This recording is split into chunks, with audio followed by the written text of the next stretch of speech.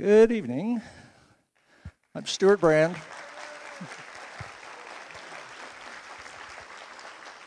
From the Long Now Foundation. We're going to have a vote shortly, so I'm going to need lights up in the house or we won't know who won. Next speaker you should know is on a Wednesday, May 21st. It's Iqbal Kabir, who is the guy who started Grameen phone in Bangladesh, which started the cell phone revolution, which is bringing about 2 billion people out of poverty these days. And his theme is that works for technology across the board. Technology empowers the poorest. After that, my old teacher, Paul Ehrlich, in June 27th, he's taken on a new field in his 70s, which is human cultural evolution. And he'll be talking about that, I think, for the first time in June. Now, the idea of the long now, actually, its size was determined by Peter Schwartz, who's here in the middle seat, that it's 10,000 years have passed, because that's how long we've been doing agriculture in towns and domesticating animals and ourselves and things like that. And the next 10,000 years, with the idea that whatever the story is, we're right in the middle of it. Not at the end, not at the beginning, but right in the middle. But one of the peculiarities is this odd asymmetry between the last 10,000 years and the next 10,000 years. Past and future are different animals. And they have different disciplinarians who teach us about them. And very few, in fact, I think no futurists have actually had historical training. Is that right, Peter? Yeah, there you go. And not that many historians even want to speak about the future, but we have one tonight. So there's a philosophical, epistemological, disciplinary mindset between these two areas, which is quite different. And so tonight we have leading practitioners, one of each. Now, the way these long now debates work, we've had one, so it's now a tradition, is the audience decides who goes first. That person then comes up here and holds forth for exactly 15 minutes, then goes and sits down and is interviewed by the second speaker for 10 minutes, just basically drawing them out. It's not a debate point-making deal. It's an interview. And then that person who's doing the interview has the job of summarizing the first speaker's argument to that person's satisfaction. And then they reverse roles. The second speaker comes up for 15 minutes, gets interviewed for 10 minutes, and so on. All this time, some of you will be writing questions, I hope, which will be forwarded up to Kevin Kelly, who will process for the best ones and bring them up to me. I'll be up here on the stage. And at that point, and throughout the questions, we'll be keeping questions coming up. You guys are in the thick of it as well. I've been asked to give some framing for how to vote. And one is an historian, one is a futurist. The existing entity that, in a sense, both are dealing with is this recent book by Niall Ferguson called The War of the World. It is about the 20th century, and it is a dark, bleak, grim book.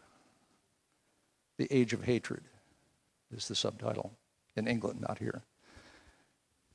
And Peter's books tend to be things like Inevitable Surprises, The Art of the Long View, one called The Long Boom. And they're all future-oriented. So, we're about to have a vote, and you should be thinking about what you want, not join some tidal flow, but actually, do your vote. It'll be a hand, and if you want to say something, you can. And I don't know which one will go first. Okay, who want Niall Ferguson to go first? All right, hands down. How many want Peter Schwartz to go first? I make that as slightly less. Do you guys agree that Niall is won the vote? Do you think Niall won the vote? I'd say so. Or we could do this like the Democratic primary and just keep going. Niall, you ignorant. Niall, you're on. Good luck. Thanks very much. Well,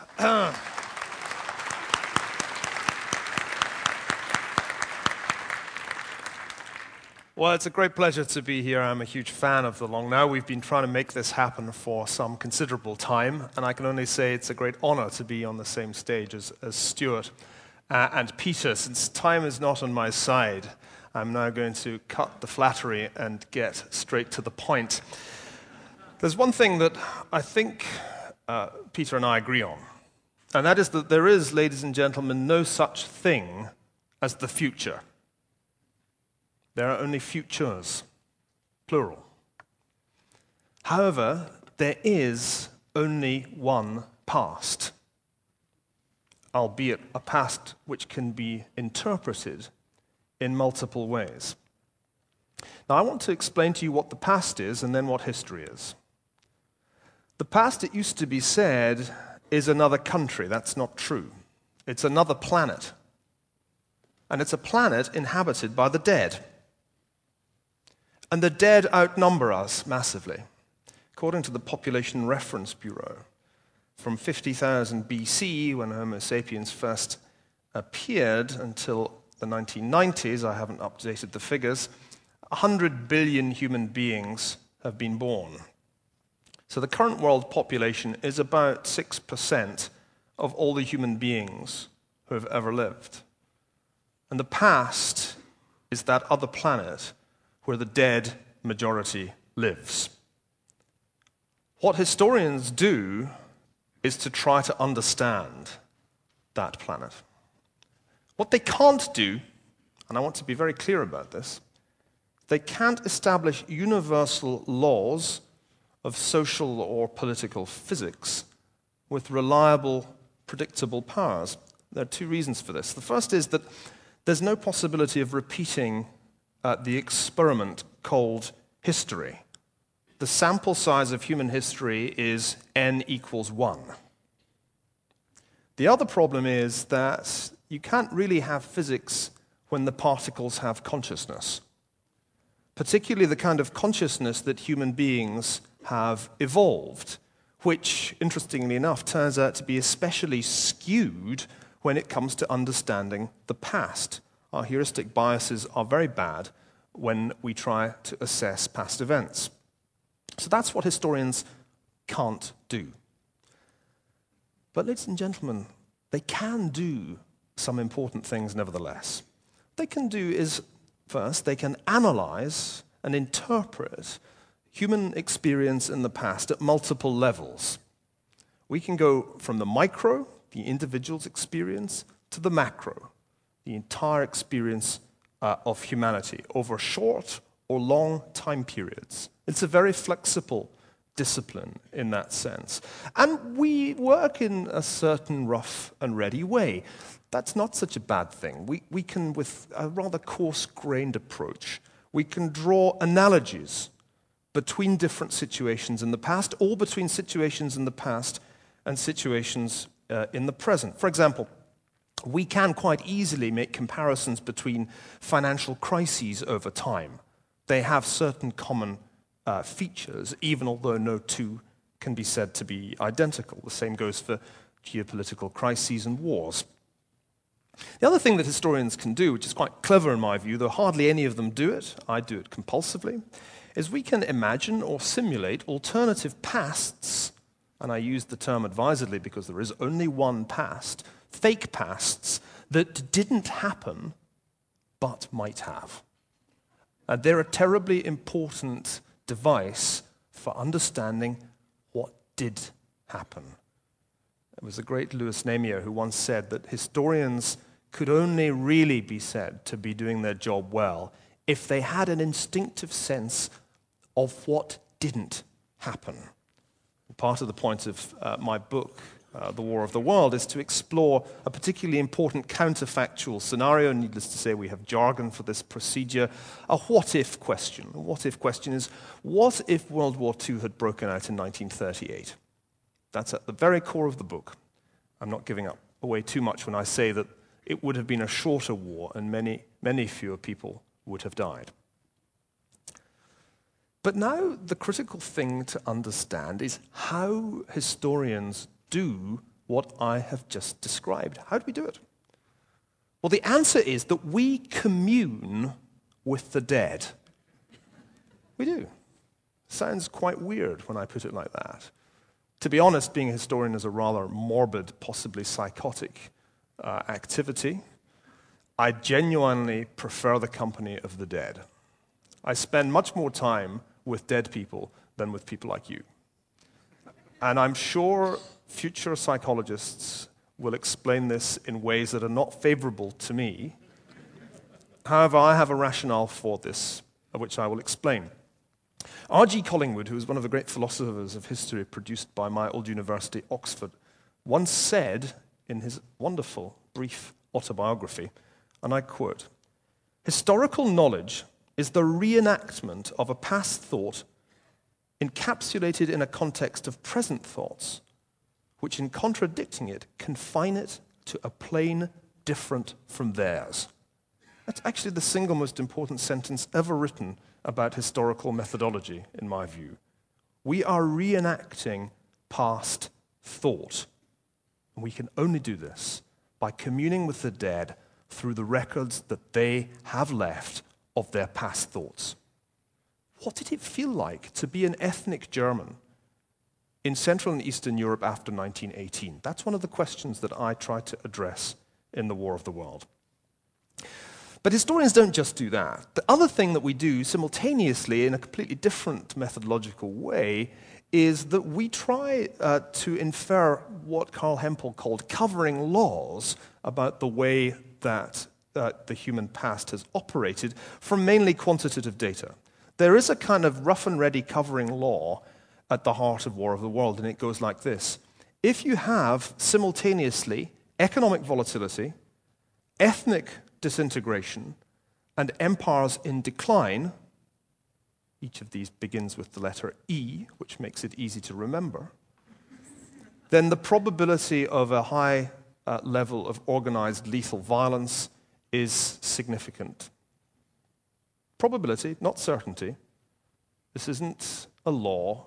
It's not a model in the way that social scientists would tend to think.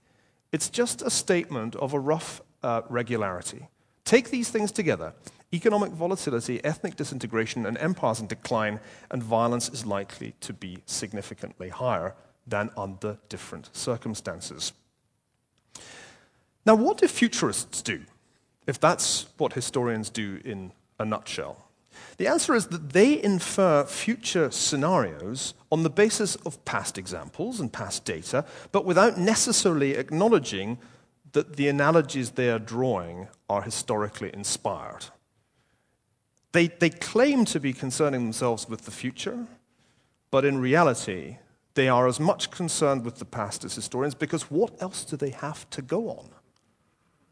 It's not the power of prophecy with which Peter is endowed. What he is trying to do is infer from the past future plausible scenarios. Now, I don't think that's a bad procedure, and I want to make it clear that this is not the House of Commons, and I'm not here to oppose everything he says. On the contrary, we in fact have much in common, and being asked to do this forced me to ask myself, what don't we agree about? We've known one another for at least 10 years, and much of the time we are in almost beautiful and perfect harmony.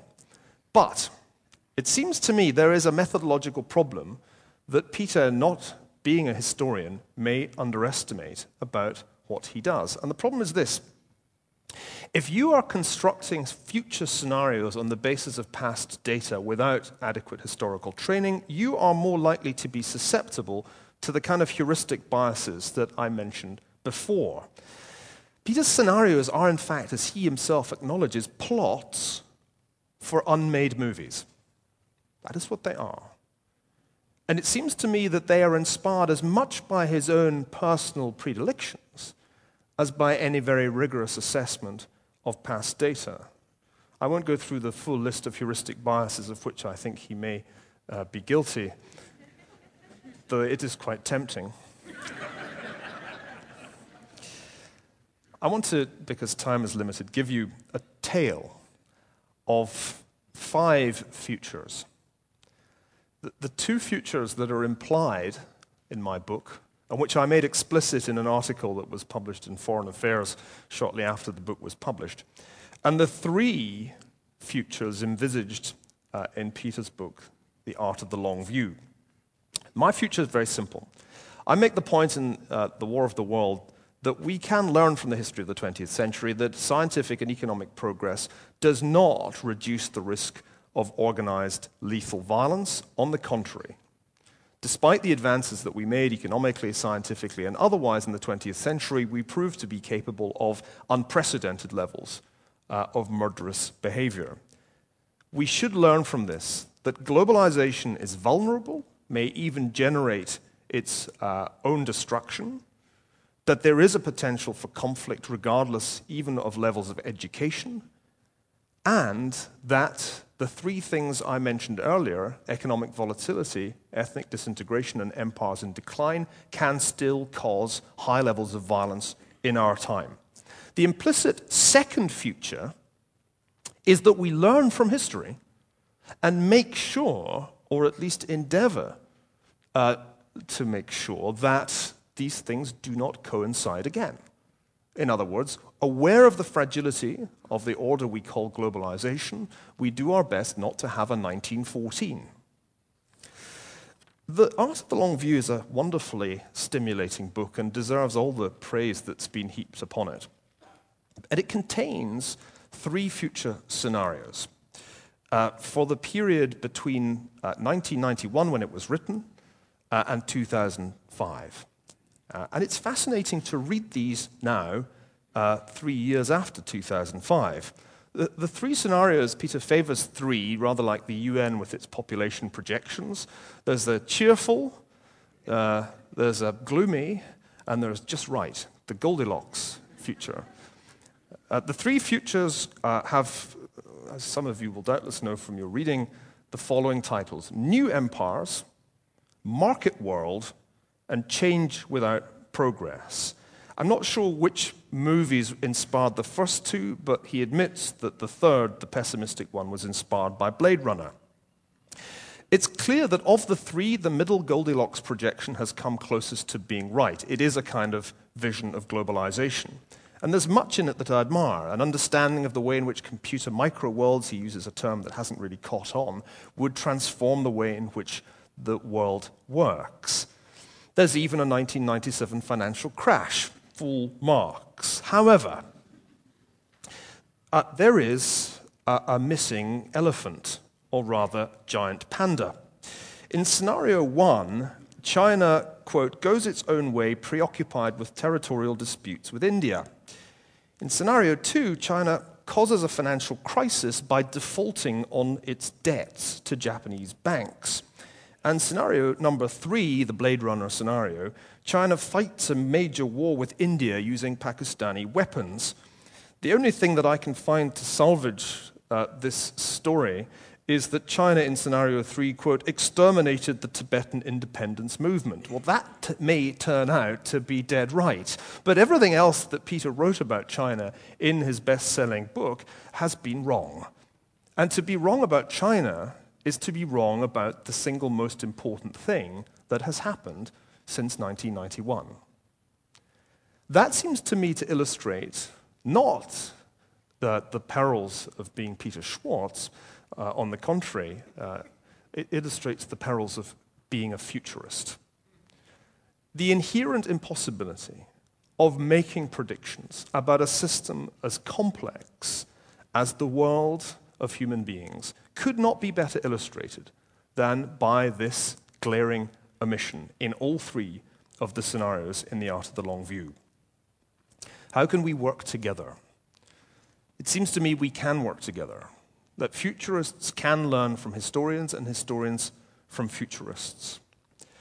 I think our best hope is to make historical inquiry more rigorous than it is, and I want to make it clear that I don't, in fact, regard my profession as particularly impressive when it comes to standards of scientific and scholarly rigor. Historians need to know more about chaos theory, they need to know more about complexity theory, they need to know what a power law is, and they particularly need to understand evolutionary biology. They need to learn from the sciences much more than they do. Here I think we would be in complete agreement. But I want to conclude, ladies and gentlemen, by suggesting that futurists really do need to learn from historical method. They need to understand better that point that Collingwood made, that it's not enough just to understand the world as some kind of hydraulic system. it's important to get inside the heads of the dead. And if you don't do that, it seems to me your future scenarios are likely to be worth rather less than the paper that they're printed on. Thank you very much indeed.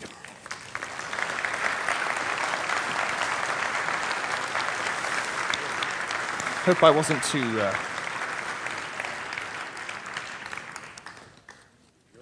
Okay. Well, first of all, thank you, both for the flattery and the critique.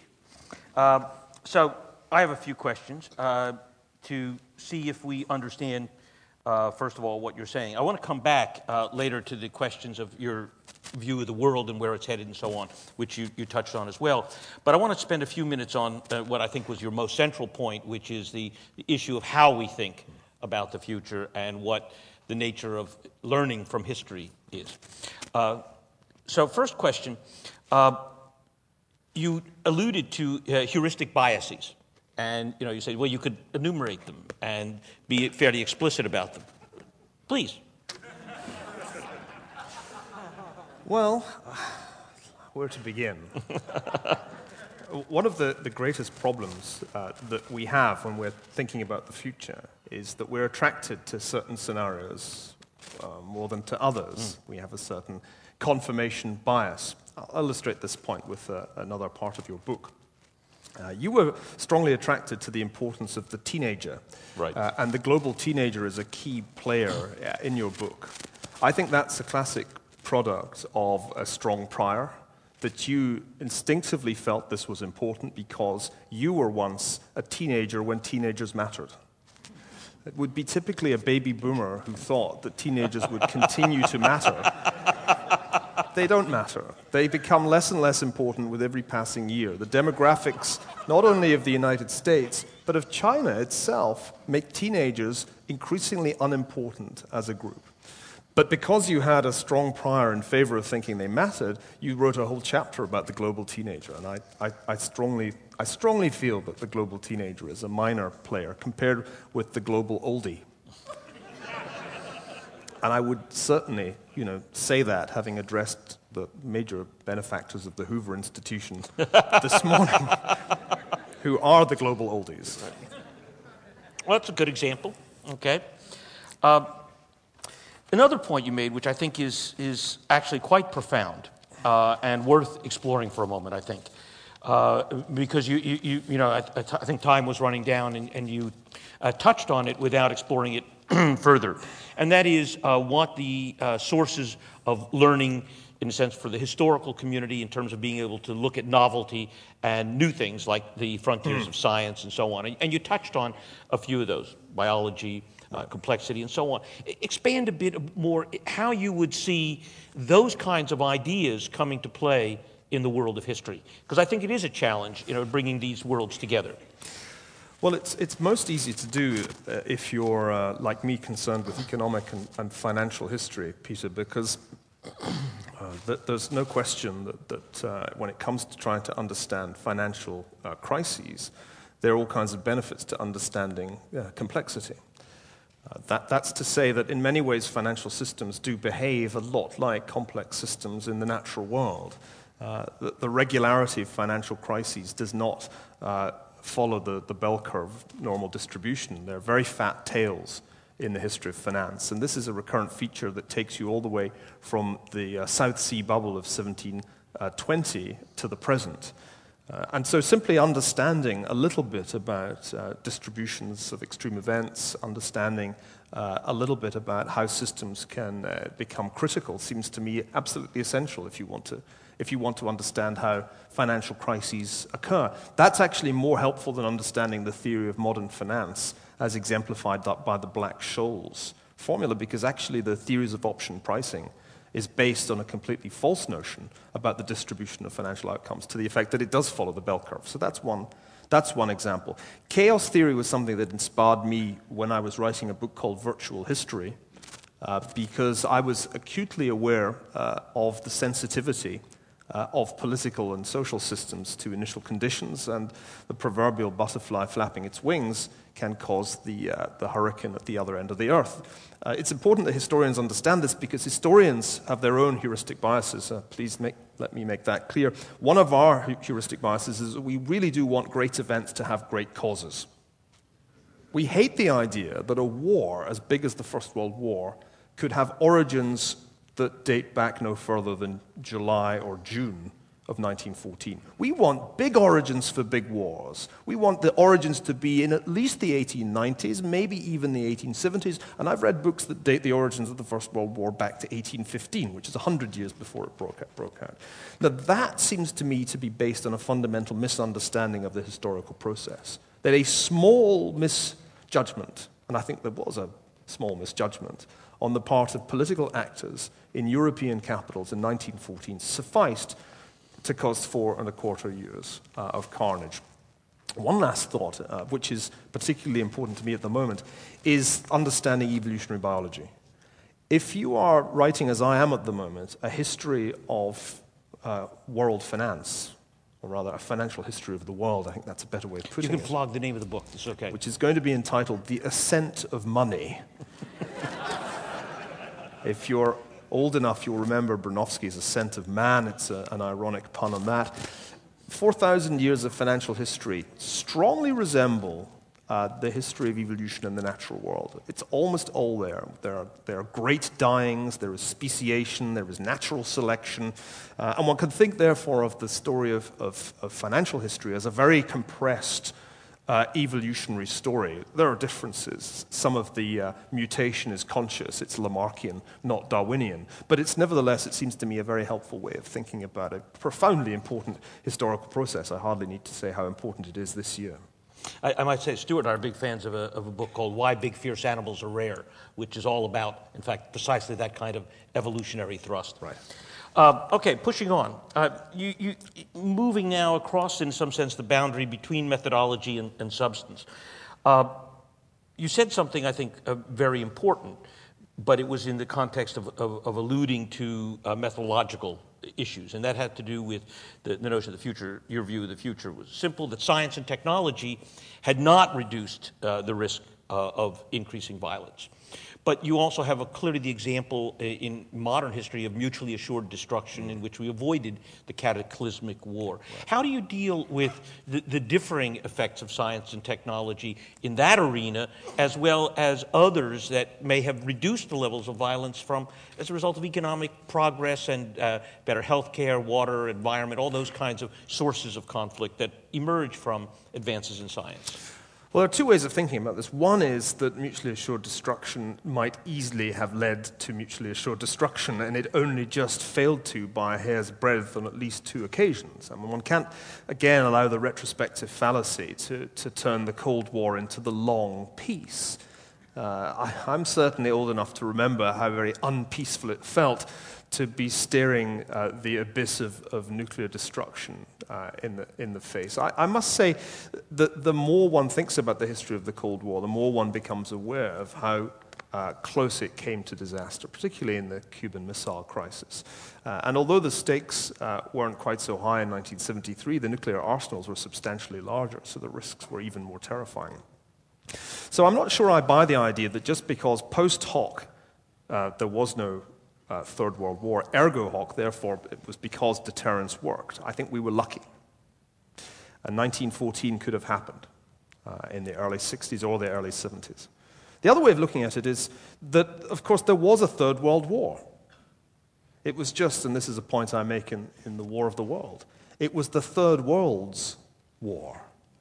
That having established arsenals that were too powerful to use on each other, the superpowers waged a war that was just as destructive in terms of human life as the First World War, indirectly, by proxy, through a succession of third world countries.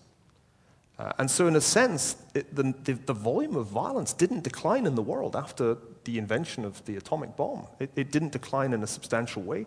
By the end of the century, there was still the potential for genocide, and it could still be carried out with extremely primitive weapons in countries like Cambodia or Rwanda. So that's the double argument that I would make. Well, actually, in your answer, you've actually answered my last question as well, because you had alluded to the forces of economic volatility, ethnic conflict, and empires in decline as the powerful engines of violence and expressions of hatred, etc. And the question I really had for you was, what was the difference in the first half and second half of the 20th century? And you're basically saying, if I read you right, not much. Yeah, location, location, location.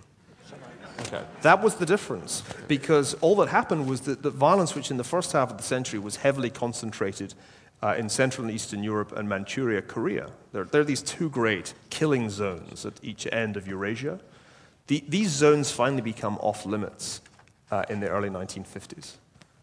Germany and Korea are partitioned, and it's realized that fighting over these areas is in some ways too destructive to happen again. But the violence has just moved and takes place in Guatemala, in Cambodia, in Angola, and so on. So that's the simple answer. And of course, that's why my first gloomy scenario about the future is that this could happen somewhere else. And the obvious place today, where there is economic volatility aplenty, ethnic disintegration in full swing, and an empire in decline, is of course the Middle East. Thank you. Got your summary? Okay, well, it seems to me you're talking about two obviously related sets of ideas, and the first has to do with how one thinks about the future. I think the wonderfully eloquent description of the planet of the past, very hard to get to. We don't know yet how to travel there. And so we can only get there by empathy, as it were. And I thought the empathy with the dead was a very eloquent way of putting it. I think you also clearly challenged how we think about the future in terms of the depth of understanding of history and what one can draw from an extremely complex, rich record and what meaning one draws from that. And particularly, I think, and one of the things that I admire about your work is the willingness to consider and learn from alternative interpretations of the past, different ways of thinking about what happened and what might have happened, as you did both in virtual history and at various points in the War of the World. I think you also rightly drew attention to the source of novelty that ought to inform even historical thinking when one draws conclusions for the future, and that is sources of new knowledge from the sciences and so on. And I think you identified several that I find particularly important: biological thinking and evolutionary thinking, complexity and chaos, and that line of thought. I think, obviously, you also had a critique, I think, of some of my work. I think, and I'll come back to particularly the issue of China and how and why, but I think it is indicative of something which you touched on, and which I'll come back to when I speak. And then finally, I think you've also provided a framework for thinking about the recent history of the last century and what it implies, and particularly the focus on these things. And I think this was new in your book. I don't think people had put this particular story together of these three forces of economic volatility and its impact on societies and the social fabric, the impact of ethnic and religious conflict and its virulence and in depth, and the inability of empires to manage the world, as it were, and sustain an order in both the decline of Britain and the failure of the U.S. to rise to the imperial challenge. And that leads one to ask serious questions about what may happen not very far ahead, particularly looking around what we see as events like financial crises and wars in Iraq. Yeah. Is that a... I'm told I'm supposed to say, you got it, at this point. But as I never say you got it under any circumstances, what I'll say is, yes, but there's a couple of points that I would like to just throw in. You got it, my foot. One of them is actually self-criticism. I wondered if you'd spot the flaw in my argument. Perhaps somebody else has. I don't think I can convincingly show that you would have got China any more right if you had been a historian. Well, I'm going to make that argument myself. Rule number one, I'm from Glasgow, get your retaliation in first. I won't make the other point. You're probably going to make it. I should leave you one. Go ahead. No, I'll leave you the other one. Are you basically satisfied, or is there... Oh, I'm always satisfied with what Peter says. That was a mere quibble. You're up. All Can right. I borrow your pen, Peter? I don't have one. I borrowed it from Stuart, please.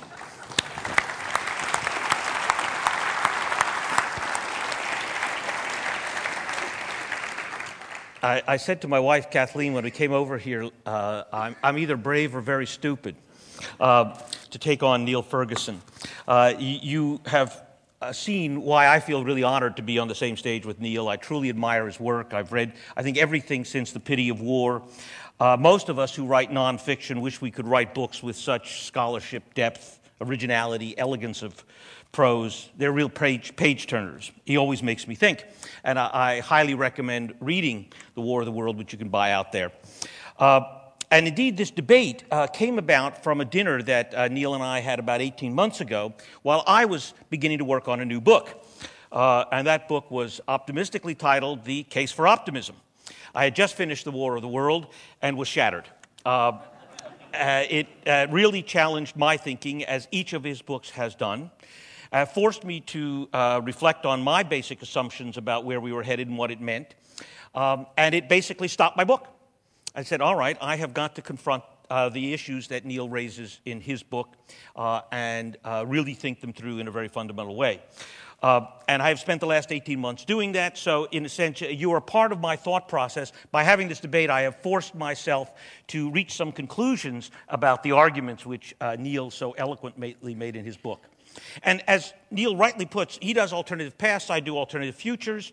But here's where I want to take a small line of difference. And that is that, you talked about the land of the dead. Well, we futurists have imaginary friends. Imaginary friends in the future, as it were. And that is that we, on the one hand, really do need to do good history, and I will allow that from time to time we fail in that. But I spend most of my time reading either history or science, the things that change the future, the frontiers of the new. And, we have to live in science with the laws of physics. There's no real beam me up, Scotty, but, yes to the flip phone. We have what Star Trek saw then. So imagination sometimes works. And Niall, unlike most historians, brings imagination to his task. That's indeed what part of the virtual history task is. And indeed, in the case of China, mine was a failure of imagination, not a failure, I think, of history. In fact, we were probably too bound by our view of the limits of how much China could evolve. And if anything, I would say many of my historic mistakes have been not from a failure of good historical analysis, but a failure of imagination. But I will allow both of those, frankly, because I have made both classes of mistakes. So now let me turn a bit to how we think about things differently, in particular with respect to the book and some of the arguments which you've made about what's shaping modern times and history. And I think if I would characterize a very simple framework for thinking about how I think you see it versus how I see it, and which leads to different scenarios, is I think you see the momentum of history as on a kind of downward slope, or at best flat, with the possibility that we could get it right and reverse direction. And I, on the other hand, see the momentum of history basically on an upward trajectory, with the possibility that we could get it wrong and head down. So your uncertainty is mainly on the upside, and mine is mainly on the downside. And in fact, I agree with everything in The War of the World until we get to the epilogue, which is what deals with the last 50 years. It basically, the book brilliantly covers the run-up to World War I and all the way through the Korean War as one, in a sense, continuous context of conflict. And you touched on this, I think, in your remarks, has to do with how we view the second half of the 20th century versus the first half. I think you see them as mostly not very different, and I see them as the second half as representing real progress, where we have meaningfully fewer deaths, for example. In the first half, I think in the book, your number is 160, 180 million. The second half, it's closer to 10 to 20. What that means is the first half of the century, we killed off somewhere on the order of 5% of humanity, 1 in 20. In the second half, it was 1/6 of 1%. Now, if you were, the mother of the soldier who died among those, or the family who was raped in Bosnia, that matters a lot. But I submit that there's a huge difference between killing 1 in 20 and 1/6 of 1%. And part of the reason is that we made real progress in human institutions that constrained the violence, that limited the conflict. Part, it was mutually assured destruction, but part, it was the rule of law that limited particularly transborder conflicts to very few. Most were civil wars. They were ethnic and violent and particularly ugly, but I submit that nothing reached the levels of the Holocaust in that respect. in World War II. We also had much wider prosperity, with vastly more people enjoying the benefits of progress, and much more freedom and democracy in many places. And, by the way, it was also more eco-friendly. So, we've seen a lot of progress. So, unless we blow it, we have a chance of getting it better. But I will say this. I want to set the bar even higher, because something you don't touch on in your book, which I think is now an issue for the future, is climate change. And so that could be another set of sources of conflict. And if we don't deal with that, then we're leaving something very big. If China was the elephant of the last decade, climate change is the elephant of the decades ahead. So I think there are real powerful forces for progress. And if we think about the last 30 or 40 years, we've seen enormous changes that have surprised us. The rise of the women's movement and how it's transformed the role of women in America. So today, 4 out of 5 Americans say they would vote for Hillary Clinton without thinking about these women. It's not 100%, but it's 4 out of 5. We've seen the population bust. We've lowered the population expectations for the future. We saw the end of the Cold War. Basically, the Soviet Union said, not worth fighting anymore. Gave up, went away without violent revolution. And we've seen the dramatic transformations in China. All of these things have left the world in a much better place. And very hard to have anticipated. I got it wrong in China. So it is this sense that we can make very real progress. So if we think about the issue of prosperity, we have a long history of increasing prosperity. More countries are in the game. First it was the US, Europe, Japan, now China and India. Lots of new technology that increases productivity. Knowledge is spreading around the world. Wikipedia is the best new anti-poverty tool we've ever seen, spreading access to knowledge everywhere at essentially no cost. We see the difference in places like Singapore versus Nigeria, where knowledge drives growth and resources fail you. So many more people have a stake today in the system and preserving what we're doing. And indeed, I would argue that even today's financial crisis, one possible outcome is real reform. Again, part of the learning process of our system. I think the second big thing is that we've learned how to contain conflict. We avoided the big nuclear war. We've had very few real transborder conflicts, though we have been involved in one right now. We have more means for intervention. And a great example of getting it right is what's going on today in Kosovo. Here's Kosovo declaring independence. And, oh, by the way, the last time this happened, there was wholesale slaughter. This time, as a result of the previous intervention, we're not doing that. The Serbians aren't slaughtering the Kosovars because they learned something along the way. They'll get hit if they do. And so, in fact, the system of intervention and prevention of conflict is working. We see it happening. And I think we'll be chastened by the Iraq war. We're going to find that unilateralism doesn't work. So we're seeing improvement in the international security systems, improved governance. More and more countries are better governed. China and India today compared before, maybe even Russia. New regional governance structures, the EU, the OAU, global level, the WTO, Security Council, IMF, World Bank, NATO. And in fact, one of your articles recently, which I loved, and reading Neil is a real delight regularly.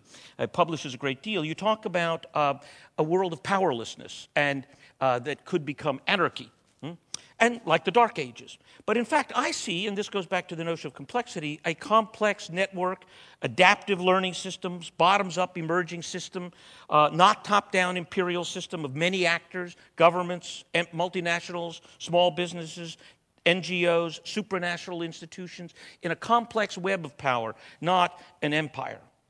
And then finally, the climate challenge, which I put on the table. This is a very urgent issue. Some of you were here last year when I debated Ralph Cavanagh on nuclear power. I think this is a global crisis of great urgency. And it's not hard to imagine how it could become a source of conflict. The history could easily be there. Imagine if the Tibetan highlands begin to dry up, the Mekong begins to dry up, the Chinese dams begin to affect the Vietnamese downstream. And this is, here we have the exact ingredients you've talked about. The Vietnamese and the Chinese don't like each other very much. And you could imagine a conflict over access to water. On the other hand, climate change could be the shared threat that really unites us, that creates a new environment for collaboration. China and India and in the United States face the same challenge. We have huge technological resources and capabilities. I can easily imagine the scenario that we work together rather than work apart. Rather than conflict, it's collaboration. And that has happened in recent history as well. So I think many of the technology options in a world where we both want more electricity, more cars, are a plausible scenario, and particularly given the outcome of this election. All three candidates are in favor of dealing with climate change. We could see a fundamental change in the very near future. So I see a very different future than I think that dark future that is implicit in the War of the World. I see a positive second half of the 20th century, leading to a remarkable 21st century, not utopia, but continued progress. I can see it being driven by increasing global integration, technology progress, the challenge of climate change, and sustained economic growth with some ups and downs, but doubling per capita income by 2030. Not at all implausible. New technologies like synthetic biology leading to a new industrial revolution. We had Craig Venter here last month talking about how we were going to reinvent the industrial society and be able to essentially make the next several billion people rich without destroying the world's ecosystems using new biological production methods. In fact, we were just at a meeting the other day seeing literally the first bacteria producing diesel fuel, bubbles of diesel coming out. Basically, these bacteria shit diesel. And not a distant dream, but already out there today. So we could see major development in the new infrastructure of clean energy. It's a bit like war in that respect, but a war on climate change that spurs growth and leads to high employment, leading to narrowing income gaps. You see growth in China continue to widen and deepen, maybe even spread to South America and Africa. U.S. would back off perhaps our missile base in Europe that's pissing off the Russians. A big thing is the question of how many of the countries really work within the systems of international institutions. And one can even imagine the evolution of new security organizations that come out of NATO, including the BRICS, Brazil, Russia, India, China. Maybe even a new global EPA coming out of Asia. These things could contain and limit ethnic violence, perhaps even begin to shape new forms of support looking toward Africa and Latin America.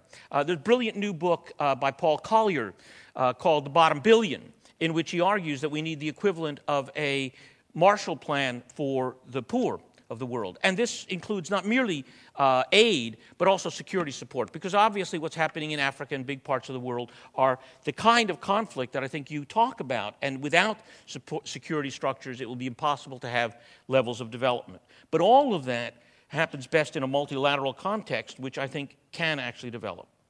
So I think you can see how the momentum of history, I think, of the last half of the 20th century, perhaps may carry us forward toward greater progress. And perhaps at mid-century, we would look back and say the world is more peaceful, prosperous, equitable, and sustainable. And we would thank Niall Ferguson for making clear what the hurdles were ahead. And fortunately, we would find that, unlike his pessimism, we were actually up to the challenge, and a better world was the result. Thank you.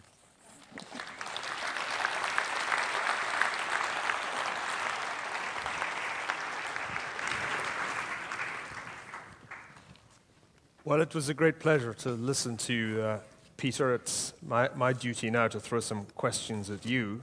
My first one is your faith in technology is, of course, critical to your argument. Isn't one of the difficulties that war was, in fact, the great driver of technological innovation in the mid-century? And it's far from clear that technology necessarily and always has benign pacific outcomes. In fact, technology is strangely neutral about our future as a species. It can be as capable of destroying us as of enriching us and making our lives more comfortable. How do you grapple with that Janus-faced character of technology in human history? Well, I think you're right. I mean, it's a both and. In fact, if you look at, I'm an engineer by education, not a historian. And if you look at the history of engineering, it began with fortifications. I mean, that's what the first engineers were about, was building forts, and then building things to break the forts. So that's basically what it was all about. And so it's not a surprise that the frontiers of technology are at the frontiers of warfare as well. And indeed, there's no question that the downsides, both deliberately and potentially accidentally, of technology are obvious, whether they are, as we've seen, nuclear weapons or possible biological weapons or other things we have yet to imagine. So I don't have any doubt that the destructive potentials, both today and yet in the future, of technology are very real. That having been said, it is also the case that much of what we today take to be a much better life is the result of technology. None of us would want to go to a dentist of 1900 today, and you don't only need to think about what drilling would be like without anesthesia to imagine, just to see the smallest grain of technological progress. But I think one of the best examples you can see is what's happened, for example, with the environment. I think it is one of the challenges ahead, but if you look at what's happened as a result of things like the Clean Air Act and technology that's come along, equivalent in the UK and in the United States, today the air in the Bay Area is much better than it was 30 years ago. The Bay is cleaner than it was 30 years ago. They're fishing in the Thames, which they couldn't do 15 or 20 years ago. The air in London is, ain't perfect, but it isn't like the coal smog of the 1950s. And we've made the automobile of today 90% cleaner than the automobile of 25 years ago. So, I think it's a both and. I think human progress depends upon enormous continuing advance in technology. We can't solve the climate change problem. I don't think we can end poverty without doing it, and so on. But we can get it wrong. The biofuels mess that's creating some of the rice crisis that we're having right now is a good example of getting things wrong. So technology doesn't automatically guarantee a good outcome. What we do with it is obviously what's critical. Yeah, you have to acknowledge, though, that much of the progress in medical science, you mentioned dentistry, but progress in anesthesia, progress in that field was again accelerated by warfare. Absolutely. And this seems to be one of the recurrent features of our predicament, that it seems to take a massive cataclysm to make our technological innovation accelerate. But there's a piece of sleight of hand that I want to pick you up on. You simplified my argument by dividing the 20th century into two halves, a very destructive half and a relatively less destructive half. But the book actually tries to avoid that periodization by suggesting a period from around 1904 to 1953 of mega death, and then this lower level conflict, the Third World War, in actually less populous places. The problem is the period before it that you don't say anything about. Aren't you ever worried that you might be like one of those pre-1914 intellectuals who said, war is now impossible? It was Norman Angell, wasn't it? Norman Angell was one. There was a chap named Ivan Bloch who argued that war had now become technologically far too destructive to be sustainable for any length of time. In fact, there were a whole group of people who came to the conclusion that technological progress had actually made great power war highly unlikely. And indeed, you could see why they thought that, because from the 1870s onwards, the amount of war, and particularly the risk of great power war, seemed to be declining.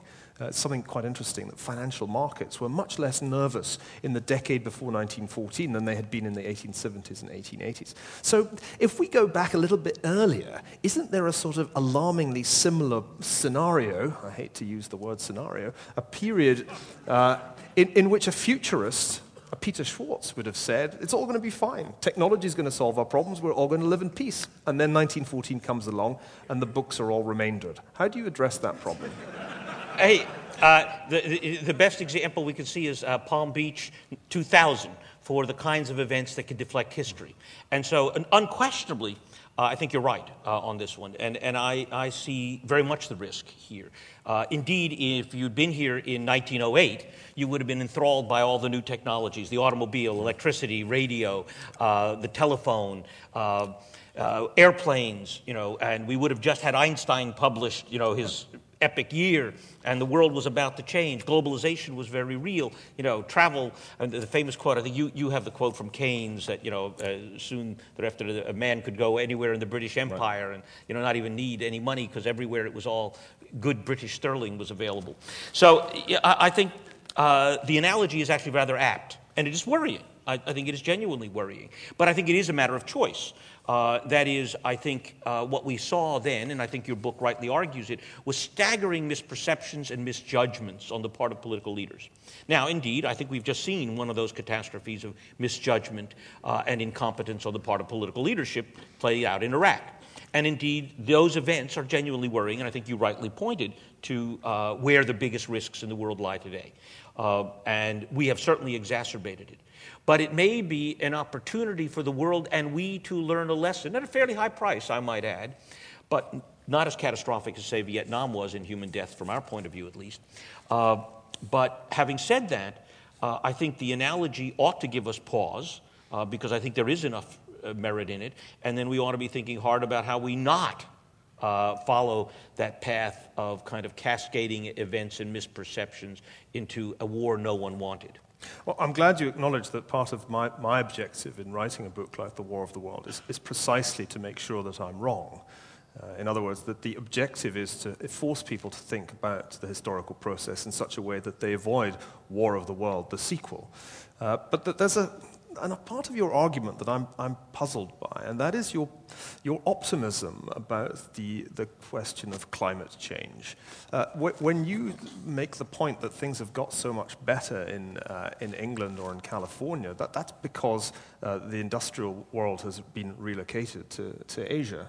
And anybody who spends any time in East Asia will tell you that the pea supers of old London are nothing compared with the kind of pollution that's being created as a fifth of humanity embarks on a far more rapid industrialization than English speakers ever dreamt of. I mean, this is all being done at breakneck speed, and it seems to me that the optimism that you have that this is all going to be resolved by, I don't know, microbes that shit diesel is hard to... I have to tell you that the idea that that's going to solve our problems is a stretch for me. I really struggle with that. Though I'm sure Craig Venter is a very smart guy. The law of unintended consequences tells me that his diesel-shitting microbes will end up destroying mankind, taking over the world. I don't know. I don't like the sound of any of this at all.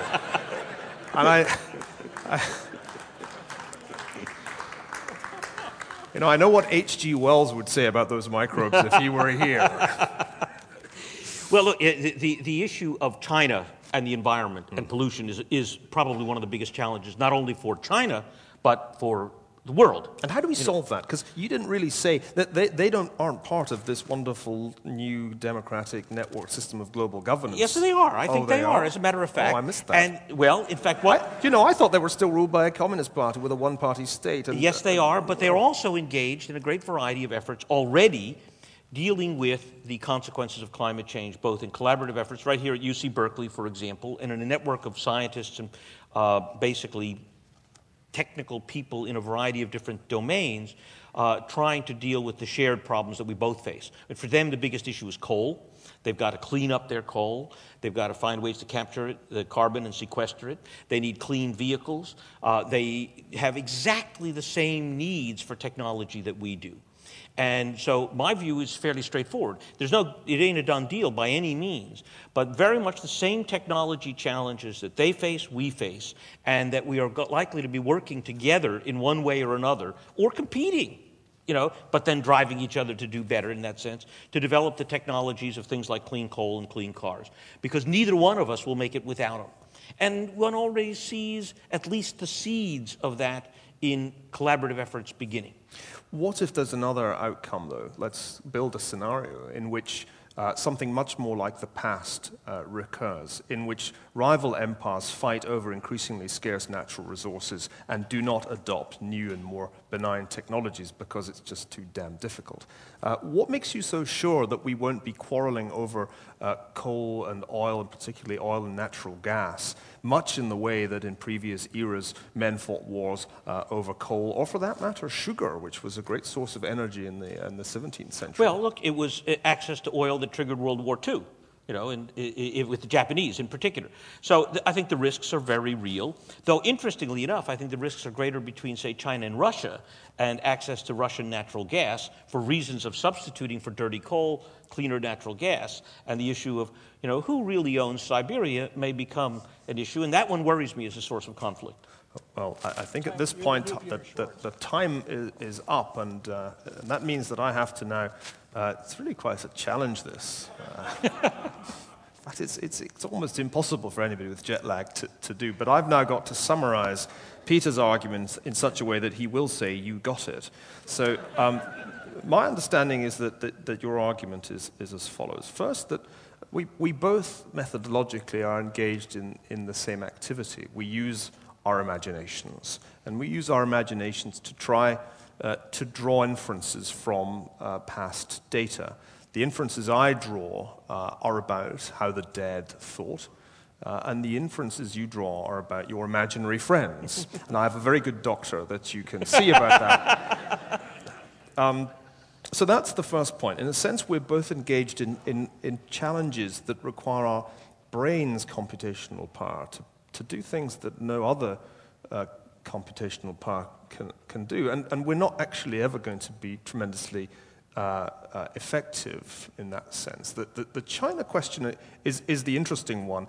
You put that down to a failure of imagination. I think we should try and talk more about that, because it seems to me to be at the very heart of what we're discussing here. And I still don't really know if, had I asked myself that question with a somewhat different set of historical assumptions, I would have come up with a better answer than you. So that's the first point. The second point is, I'm a pessimist, and you're an optimist. That's how I interpreted much of what you said, and that you take precisely the same data that I take from the 20th century and come to a fundamentally Panglossian conclusion, whereas I am Cassandra, and all I can do is predict yet more carnage. I think this is a legitimate point, though it risks discrediting us both. If we are simply writing books that express our fundamentally different temperaments, you, the cheerful West Coaster, me, the gloomy, despondent Calvinist Scot, then there may not be any need to read these books. You just look at our bios on Wiki and say, he's a pessimist, he's an optimist, that's all you need to know. So that seems to me to be a somewhat problematic proposition. I hope that I try to transcend as best I can my temperamental difficulties. The Calvinist legacy is one that it's hard to shake off. But that's, I think, at the heart of the second part of your argument. The third and final part of your argument is that technology is the driver. In your approach to scenario building, you always list a bunch of drivers. They're usually about 7 or 8. But it always seems to me that the one that you instinctively want to put at the top and give pride of place to is technology, which I suppose is a reflection of your background as an engineer. And hence the notion that out of all the troubles that we currently face, there will be technological solutions, and that with one bound or one bacterium, we'll be free. Is that a fair summary of your argument? What do you think? I think it's probably an unfair summary of your argument. Oh, well, no. Well, the truth is, in substance, of course, it actually is. Except I wouldn't say that, in fact, I think it is Panglossian versus a kind of Dewar-Scott. I think it is actually the relative weight one gives to the novel versus the methods of history, the force, not the methods, the force of history. How malleable is the human condition? How much can we really reinvent what is possible? And my impression is you would give greater weight to the force of history and those things that are enduring, and I might give greater weight to those things that are more novel and that challenge some of those things that have persisted for a very long time. Just one little footnote which occurs to me. One point that you've made recently very eloquently is that you may live to be 150, which is an exciting thought, though I'm not sure our debate will be that good in 50 years. I can't promise to be anything other than gaga if I'm still around. But you know, if that is possible, you might think that it would radically change our human condition. Yet the lesson of history is that making people live longer doesn't radically change the human condition. We actually already have done this, because life expectancy at the beginning of the 20th century, an average male life expectancy, even in developed or relatively advanced European societies, was still amazingly low by our standards. Late 40s. Right, so we got from 37 to where we are now, which in even the more deprived parts of Scotland is still in the upper 60s. It hasn't, I think, radically changed the world that we've achieved this. I don't think that we are, in fact, significantly more benign. I don't think our societies are significantly improved by the fact that people live a lot longer. So this seems to me to illustrate precisely the point that you make. Big changes in our technological or biological circumstances seem to leave us unaltered as human beings. And the dark forces within us that incline people towards acts of violence or irrational political decisions, which are tremendously important, we don't seem to be any wiser. We're definitely older, but I don't think that we're wiser. I'm not sure. You know, you have people now who live multi-generationally. In other words, there are people today who remember the worlds of the 50s and the 40s and even the 30s. And I think we have that process and possibility of intergenerational learning far more extensively and far more deeply than we ever have before. More 90-year-olds who are around teaching their great-grandchildren something of the world in which they once encountered. So I think that there is an opportunity, not necessarily universally taken, but I do see it happening, and I see it happening frequently, of this kind of intergenerational learning that, we had lots of forgetting as generation after generation died, and we had to repeat the crises that happened again and again. And not to say that there's universal learning, but I think that there is a kind of adaptive process that as we live longer, we learn more and more deeply. Which sounds like an argument for the 71-year-old rather than the 46-year-old in the presidential election. But I'll leave politics leave politics out of that. I knew politics would get here. You guys have been characterizing each other, and what hasn't been mentioned is that Peter is an old SDSer and basically a liberal at a cellular level. I was at Columbia today. Yesterday was the day. There you go. Yeah. And Niall, for a while there, you were the darling of the neoconservatives in this country. Not sure I was, and actually. there I you was are rather at uncomfortable company for them. We can talk about that. Hoover Institution. I remember you recommending in some op-ed that John Kerry should win because he was so inept that he would soon be replaced by a good Republican. Well, actually, what I argued in that article was that George W. Bush was so inept that we really should replace him and not give him a second With term. anything, yeah, that right, was one of the true. more prescient pieces I wrote in 2004. But is there, does pessimism and conservatism blend at all? Does optimism and liberalism blend at all? Is this at all part of what we're talking about besides engineers and the liberal arts guy?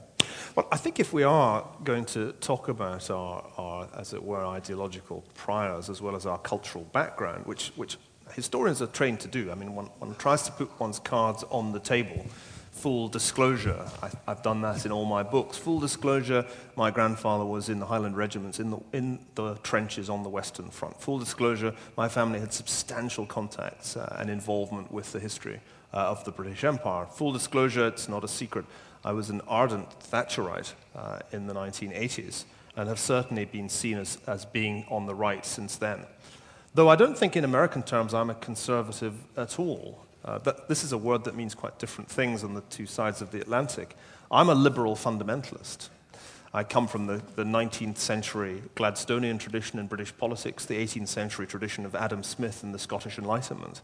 And I tend to make my judgments about political parties and political leaders on a fairly pragmatic basis. Are they in favor of the free market? And are they prepared to defend political liberty against regimes that threaten it? Those are the two key questions in the 1980s. I think that they're the key questions today. So I'm rather wary of being classified as a typical pessimistic conservative because I see myself more as a rather old-fashioned liberal, a liberal in the Scottish 18th and 19th century sense of the word, rather than in the Barack Obama sense of the word. And what kind of liberal are you? Well, I think you put your finger on part of my history, but not part of what happened subsequently. Indeed, yes, I was SDS, and if in the 60s you weren't, you were missing the game, right? And you were there in your own form, in your own barricades, as it were. That having been said, what happened to me was a lot of learning along the way, but not in the sense of a liberal mugged by history, as it were, and now conservative. What I began to learn was the nature of complex dynamics. I took my background in fluid mechanics and tried to understand how actually history works, how the future unfolds. I spent 10 years at SRI, and it would be hard to, and I can tell you it was a remarkable moment when I was in the boardroom of Shell thinking back to those moments when we were occupying Fairweather Hall at Columbia, or when I was in the executive dining room of the CIA thinking back to those moments. Because I think my thought process evolved. Not so much ideologically, but in terms of methodology, how I approached the question. And it was when I really began to deal with the question of uncertainty, moving from a world that was predictable in its fashion to a world that was both malleable and uncertain. And indeed, my background, look, I think my friends know, I was born in a refugee camp in Germany. concentration camp survivors and slave laborers. And you have to be pretty churlish not to be optimistic if you've climbed out of that kind of background, that your parents suffered what my parents suffered and where I began my life, and to see what I have experienced that the world at least afforded me the possibility of, which I took, but which if I said, gee, I'm pessimistic based on that history, I would have to be systematically blind to the possibility that I enjoyed. I have to just pick you up on that very briefly, and then we'll go to some questions from the audience. I'm glad you mentioned your parents' experience. I must say that would make me far more skeptical than you are of the benefits of science and technology, because you have to ask yourself, which country in the world was in the forefront of scientific and technological advance in the 1920s? And indeed early 1930s. Where were the universities most sophisticated in the realm of the natural sciences between the world wars? The answer is Germany. Germany had a commanding lead when it came to Nobel Prizes in the hard sciences. It was far ahead of the United States until refugees began to arrive, predominantly Jewish refugees, from the German universities in the American universities. Anybody who knows the history of the mid-20th century, and particularly the extraordinary role of Germany, that most advanced of European countries, has to end up, it seems to me, pessimistic. Certainly pessimistic about science and technology, no? All right, here's a question from Louis Rossetto. What is the next China? What will 20 years from now we be looking back on and saying, that was the elephant, we didn't even see it? You've written a book about this, haven't you? Well, what are the inevitable surprises? I basically said climate change is the one in terms of one that it will be world-shaping. But I think there's another one that we're in the midst of right now that we can't see quite yet, and you and I were talking about this backstage. If the financial crisis that we are in continues down the course that it may be on toward yet a much deeper crisis, then there is the real possibility that a long-term historical shift that was almost inevitable with the rise of China and India, of a rebalancing of the financial world, may take place in weeks, not decades.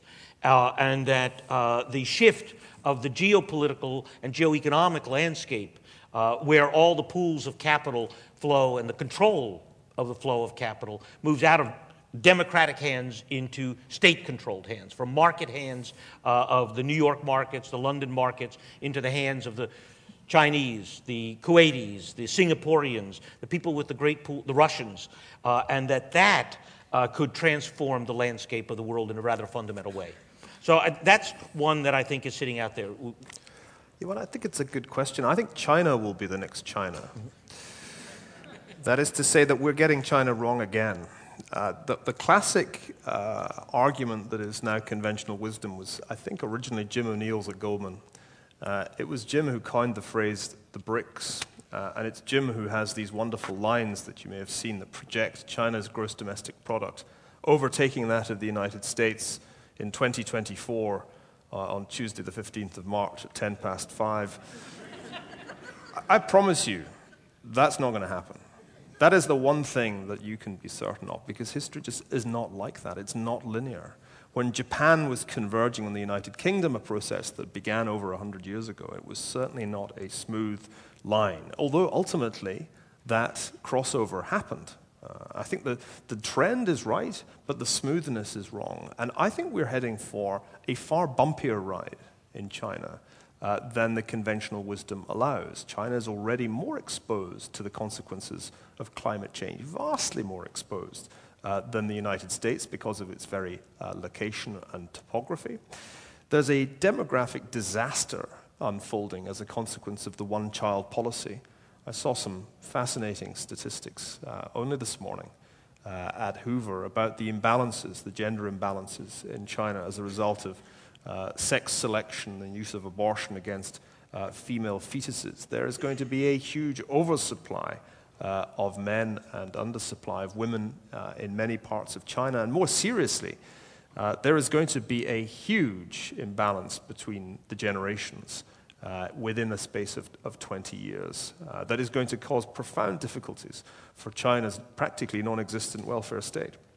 So if I had to pick a thing that would be an outlier at this point, it would be the China screw-up, which I think is the one thing that most people assume isn't going to happen. Well, China's getting old before it's getting rich. And that's the wrong way to do it. Sure. The other way around is a whole lot better. None of this has ever been tried before. No, I mean, on that scale. Right? So this is, and I should say, this is where historians may not be particularly helpful, because we are in a number of very uncharted waters at this point. Well, you could add to that, by the way, the demographics of Russia. Russia is in demographic collapse. Its population is falling. Its labor force is falling fast. And the only thing covering it is $120 a barrel oil. If the price of oil falls, or they run into hiccups in one way or another there, Russia could really be under enormous similar pressure that China would be today. And then what happens? If Russia or China go into this kind of crisis mode, what happens next? Well, I think this is where the historian can be helpful. When politically fragile systems encounter major social and economic shocks, they traditionally in the modern period have used nationalism or some other extreme ideology, but usually nationalism, to try and re-legitimize themselves. Now, I don't know whether you follow this closely. I do. I think the Chinese reaction to our critique of their policy in Tibet is quite fascinating and startling. There are some really amazing videos that you can watch of a nakedly nationalist nature that don't seem to be government-generated. Those seem to be or not? Don't seem to be. Don't, yes. My strong impression is that we underestimate the extent to which the internet and the cell phone are allowing not liberal, progressive, democratic forces to gain ground in China, but the opposite. They're actually allowing a quite old-fashioned and, to our eyes, almost 19th and early 20th century nationalism to mobilize a generation in ways that I'm not even sure the Chinese leadership are in control of. So again, China is the next China. The China we're going to get is not the China of the BRICS story. It's a China with profound social and economic problems, which it will try to address by the kind of nationalism that we have forgotten exists, particularly we Europeans, who are kind of post-nationalist in our ethos. This question, hello? Next question comes from Ron Indek, and recently, the speaker here was Nassim Taleb, the Black Swan guy. So this will be a Black Swan question. Neither history nor futurism seems to account for random events that dictate the course of both. The fluke of 9/11, for instance, and can any analysis of the past or future indicate how to basically deal with these things that come out of left field and they're predictable only in retrospect? And they're big, and they change everything. Well, Nassim and I have become pals lately since I reviewed The Black Swan with tremendous enthusiasm. And he and I have this project to write a paper which is essentially, why can't financial markets predict history? And I think one of the things that makes The Black Swan a really good book is its critique of the way that historians conventionally think. I actually alluded to it when I talked earlier about our desire for enormous causes to match enormous consequences. What The Black Swan is about is partly the poverty of induction as a method, but mainly actually the problem of historical thinking in trying to explain crises. So it seems to me if you take a Taleb-like view of the way that our complex modern societies operate, you're actually going to start understanding the historical process much better. You have to get away from smooth curves. You have to get away from the assumption that there are nice, regular cycles in the historical process. This was the thing that historians spent generations looking for and not quite finding, the Kondratiev wave, all this stuff, as if history was some kind of regular, arithmetical process. But it's not. It's actually stochastic. It's a deterministic system, but it behaves in ways that appear random. And this is not just true of financial markets. It's also true of, say, military conflicts. Or, for that matter, revolutions. So my sense is that he's part of a very healthy tendency, a tendency whereby people who come from very different disciplines, in his case quantitative finance, inform the way that we think about the historical process. My sense is that some of the best history that will be written in the next generation will be written by people with an interdisciplinary background who are as comfortable with that kind of argument as they are wading through dirty old letters left by the dead. Well, you rightly made made the point in your comments about evolutionary biology as a way of thinking about history. And, evolutionary biology isn't non-teleological, so we don't have purpose and large forces. And the choices of evolution are not planned. They're the random events and mutations that come up and get tried in one way or another. And so I think the idea of evolutionary biology as a way of thinking about history comes much closer to the way in which Nassim thinks about it than the kind of Toynbee-esque kind of neat cycles of history or Kondratiev waves or any of those kinds of regularities. And that biology is much messier than, say, the pendulum motion of physics that people tried to apply as a kind of analogy to history before.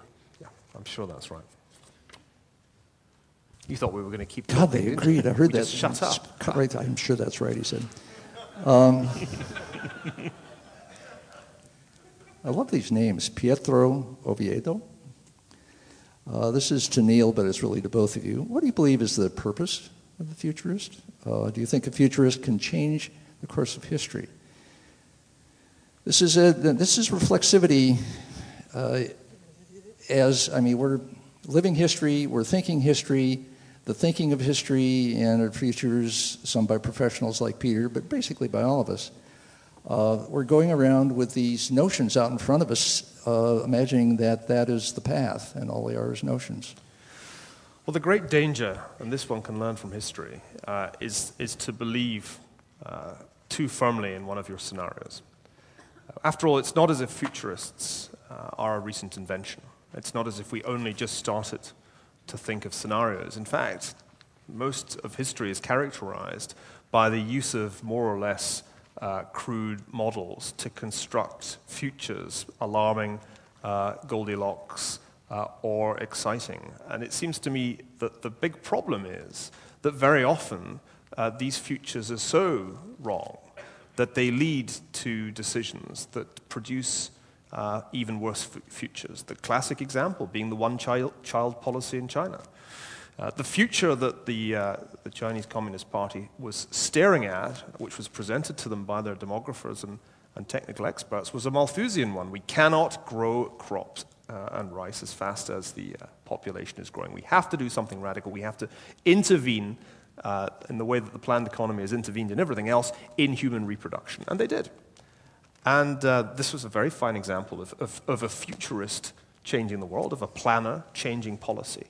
But the unintended consequences are, I believe, going to make China a much less stable place than it would have been if they just tried to increase agricultural productivity and let nature take its course in the way that it's taken its course everywhere else. At a certain point, there is a demographic transition and people stop having really large families. They don't need to be coerced into it.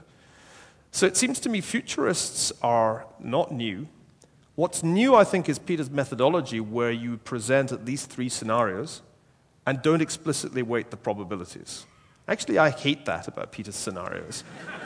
I want the goddamn probabilities, please. Could you attach some kind of probability to these 3 scenarios and tell me which one is the most likely? But because you won't, it seems to me your role is essentially to present a menu to the CEOs or the managers of sovereign wealth funds, or possibly even the rulers of great Eastern despotisms, and say, "Sire, I've gazed into my crystal ball. But unfortunately, there are 3 crystal balls, and I will present you with these 3 crystal balls, and you choose the one you really like the look of. And, it's going to be ultimately a matter of taste which scenario any powerful person adopts if you don't attach your probability." So this is a new game where you offer 3, they pick one, but it could be as disastrous as the old model where you just offer 1 crystal ball. I think not. And here I think it's like, you got it right up until the pick one. And that is the objective. And this is why I got into the business in the first place. I mean, like a lot of people, I was fascinated by the future, but because this was in the late 60s, I didn't see any futures I liked when I looked at the ideologies of left and right, and I realized we needed better tools for making better decisions about the future. And that's where this alternative thinking process came from. But the important point was not to pick one scenario, but to develop essentially the adaptive capacity on the one hand to be able to live with multiple possibilities, to be able to influence outcomes on the other, and to be able to, in a sense, be resilient against a variety of possibilities. So it's why when I sit with CEOs or government leaders, I don't tell them what will happen. I'm not staring into that one single crystal ball. But rather, my measure of success is, do they ask better questions and do they make better decisions? Not, did they predict a better future? I think the Chinese had a kind of single view and fundamentally misperceived it. And it's where governments often get it wrong, is that they have this kind of view that's based as much on denial as anything else. So I think if one keeps the possibilities open, one is far more likely to make much more agile choices in the face of that uncertainty. A follow-on question to that, which is, when we started Global Business Network back when, scenarios were looked like they were probably about ready to peak. I mean, Herman Kahn started them a long time before that, and Shell picked up on them and kind of did okay, and then GE Man grabbed and ran with them, and we figured, the usual business fad that would be maybe 5 years if we were lucky. So we were hoping for 10. Yeah, we were hoping for 10. One of our scenarios was 10. But that didn't happen. It became, it wasn't hula hoops, it was jogging. It was the thing which just became a permanent part of the intellectual landscape of policy, of business, of government, and so on. Are we to conclude that the only institutions that don't engage in scenario planning are financial institutions? Because presumably if financial institutions had heeded your methodology, we wouldn't currently be in the mess that we're in, because they would have had a scenario in which a liquidity crisis came along and a bank run caused the entire system to teeter on the brink of collapse, no? I mean, why, if we've so much adopted this methodology, have the key institutions in our economy screwed up so spectacularly? Are they just not hiring you guys? That's right. No, but having said that... That's a new explanation for the subprime crisis. Well, in fact, we did work with one of the banks, and they sold their subprime portfolio 3 years ago because they did their scenarios and couldn't see any good ones. Now, yeah, you know who to hire?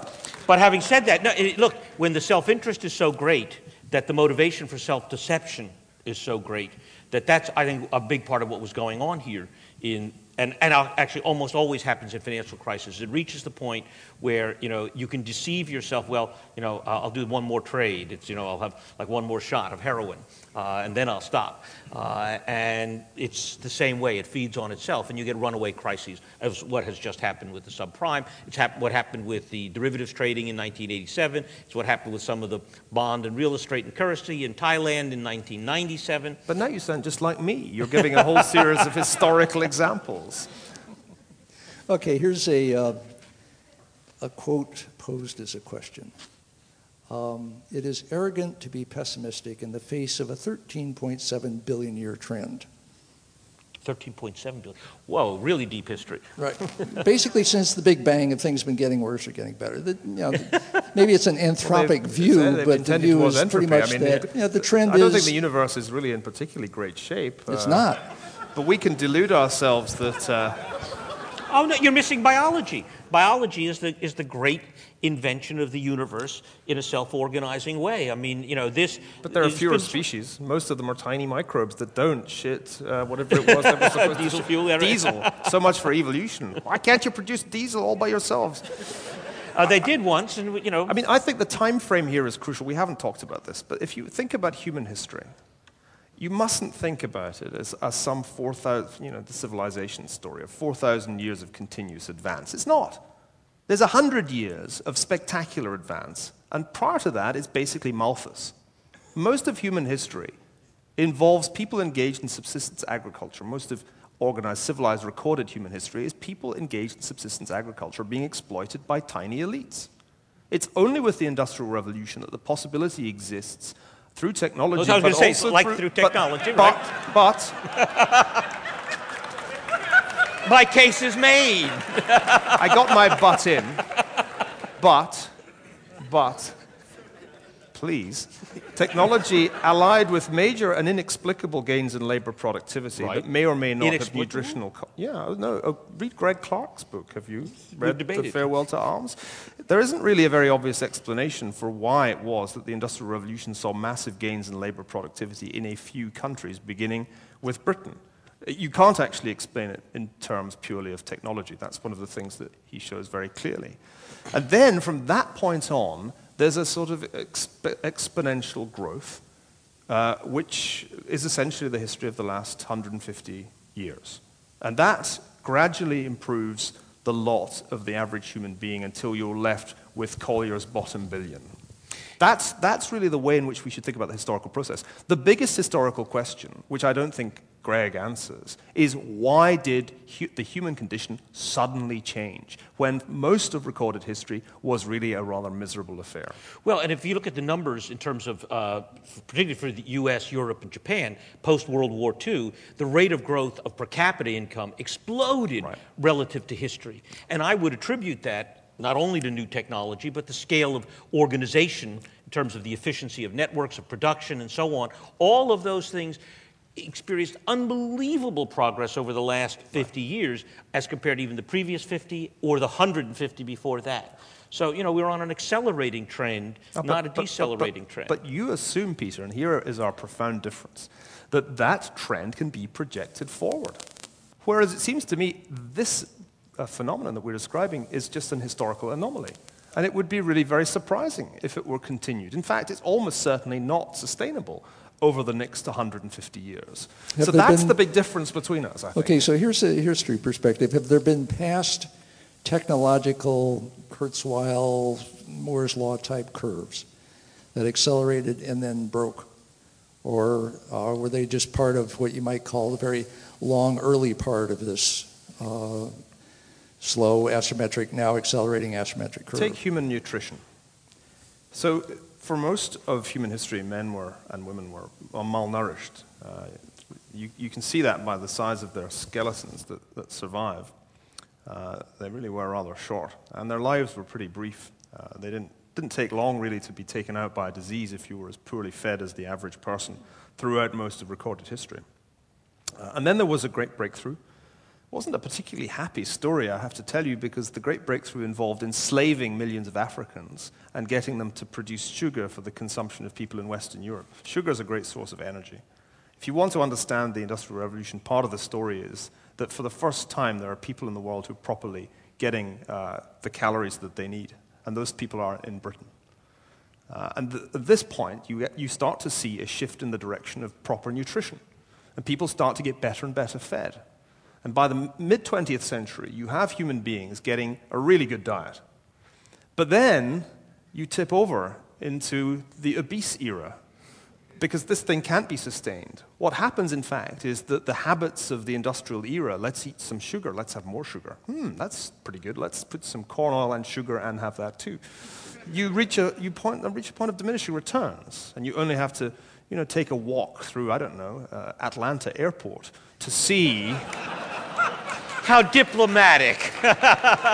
Not San Francisco airport. Progress is not like that in the realm of human nutrition, which is the central, most important driver in many ways in the Industrial Revolution story. There comes a point when you just can't actually get any bigger as a human being. You've reached the point in the Monty Python Life of Brian when you're about to explode. Not Life of Brian, Meaning of Life. Thank you, jet lag. Okay, here's a specific question from Lane Bork. Mr. Ferguson, do you feel that's for both of you, do you feel the big cause in the current Middle East conflict lay more in modern times or more in the events of Herodotus' histories or something else? Well, I think the conflicts of our time have relatively shallow historical roots. Though I wouldn't say, as often people do say, that they can all be blamed on decisions taken between around 1917 and 1921. It's an easy argument to make that the problems of the Middle East... Your hero, Churchill, didn't get it wrong. Well, you see, it's easy to blame British and French imperialists for the way in which the Middle East's landscape changed after World War I. But this is to overlook a fundamental problem, which is that the Ottoman Empire was no idyll. Indeed, the first modern genocide happened before the breakup of the Ottoman Empire in 1915, as I'm sure everybody here knows. So one can't simply blame this on decisions taken when the Ottoman Empire was broken up. There was something already badly wrong in that region, just as the process of Jewish colonization that ultimately produced the State of Israel predated the First World War and can be traced right back into the 19th century. And I think I would look there. One has to look, it seems to me, to the mid-19th century and the process that leads up to the First World War and then beyond to understand the problems that we currently face. They do have to do with that phenomenon that interests me so much, ethnic disintegration, when different ethnic and sectarian groups become increasingly hostile to one another to the point of being unable to cohabit peacefully. That's a process which is actually, it seems to me, the most interesting one to understand in modern history. Remember Samuel Huntington, who predicted in 1993 that the post-Cold War era would be about a clash of civilizations? Well, the history of the Middle East suggests otherwise. It suggests actually far more complex processes, particularly of sectarian violence within so-called civilization. And that seems to me to be a really difficult thing to explain. What is it that causes Sunnis and Shias to engage in systematic violence against one another? This is a new phenomenon in the sense that it hasn't been seen much in recent years, but it's an ancient phenomenon because it can cite disputes that go back into deep history. One of the things that makes a question like that so difficult is that the protagonists justify their hatred of one another in terms of the distant past. And that inclines us to think that all of this lies, I don't know, as far back as the early history of Islam. But I don't think it does. I think these are just legitimations of relatively recent disputes between people living cheek by jowl in relatively densely populated, impoverished cities. I think I would add one thing, which is alluded into in your observation, but I think there's something in, let me call it, the Arab culture, North Africa, Middle East, that we have seen these kinds of struggles among families, the Hashemites versus the Sauds and so on, all the different subcultures, and very much in the spirit of the War of the World, but that have been at each other for quite a long time, not necessarily fighting out ancient enmities and so on, but simply family rivalries, cultural rivalries and so on for relative dominance. And post-World War I, they kind of got locked into national boundaries, e.g. the Saudi peninsula and the Hashemites up toward Jordan, etc. And we have transposed, I think, cultural, tribal, familial conflict into nationalism, and that becomes extremely difficult because then it's no longer quite as malleable and amenable to the kind of compromises that history actually allowed them to pursue in the past. The only thing I'd add to that, Peter, is that before we make any blanket claims about the character of Arab culture, or for that matter, Islam, we should remember that although the Middle East hasn't been a peaceful place since World War II. The wars that have been fought there have, with one exception, been very small. Yes, that's true. And that exception is the Iran-Iraq War. Most of the wars in the Middle East that we've seen have been short in duration. The casualty rates have been, by mid-20th century standards, tiny. Europe has been, historically, a far more violent place than the Middle East. It's only very recently that our propensity for slaughtering one another within European civilization has finally been tamed. Clash of civilizations. You did a pretty good job. Right, but even before then, think of the 30 Years' War. Protestants and Catholics have inflicted more violence on one another over the longue durée than Sunnis and Shias, or for that matter, Arabs and Jews. And one should bear that in mind before passing judgments on the region. We're going to have to wind down because you have to catch a car to the plane. But it would be interesting to get from one of the questions here, what prepares us better for the future? Prepares us better for the future? A pessimistic approach or an optimistic approach? I'll take it. For me, there's no question. It's an optimistic approach. And I say that for a very simple reason. That I think it is, I'm struck by is Antonio Gramsci's quote about the pessimism of the intellect and the optimism of the will. That is that we need to think hard about how hard and difficult the challenges are, but we need to be able to imagine that we can overcome them. That if we fail to achieve greatness, if we fail to meet the challenges that things like climate change or ethnic conflict or the challenges that a place like China with its environmental and energy challenges represents, I think they are mostly failures to be able to imagine better possibilities that motivate people to do things that are different from their historical inclinations. So we come to the question of the probabilities to be attached to scenarios and the weights to be applied to them. And it seems to me I take a completely different view from you. The most important scenario, the one you should think about most, is the worst case scenario. That is the one to focus on, because that is the one that will blow you up. Goldilocks can take care of herself. And as for Pangloss, he's just fine. The key thing is to look very hard for that worst case scenario and make sure you have got it right. Now, the argument for historical study that I want to conclude with is this. You can try and rely on your own imagination to come up with a worst case scenario. You can do it just from first principles. Fine. But I believe you will do better at identifying that worst case scenario. You will come up with a better range of possible nightmare outcomes if you study history. And remember, ladies and gentlemen, if you... Way to go. Outstanding, people. Thank you.